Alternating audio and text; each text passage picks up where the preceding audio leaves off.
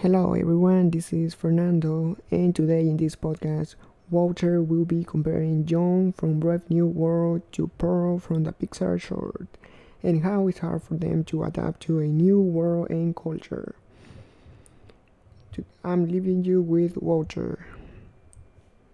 Hello everyone, this is Walter. So Purl is a nice and friendly young boy, but he has some issues adapting to the rest of the employees at the company that she is starting to work at. Everyone looks at her differently for the way she talks, looks, acts, and behaves. Also, her jokes are not funny for them. Uh, then Perot tries to copy the other employers' behavior, which seems to work for her.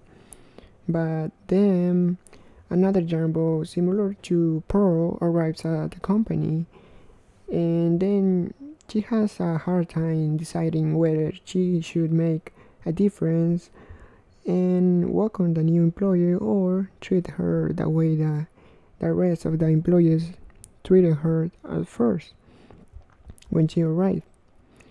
On the other hand, we have John. John is an important person and character in Brave New World. He seems to live between two worlds.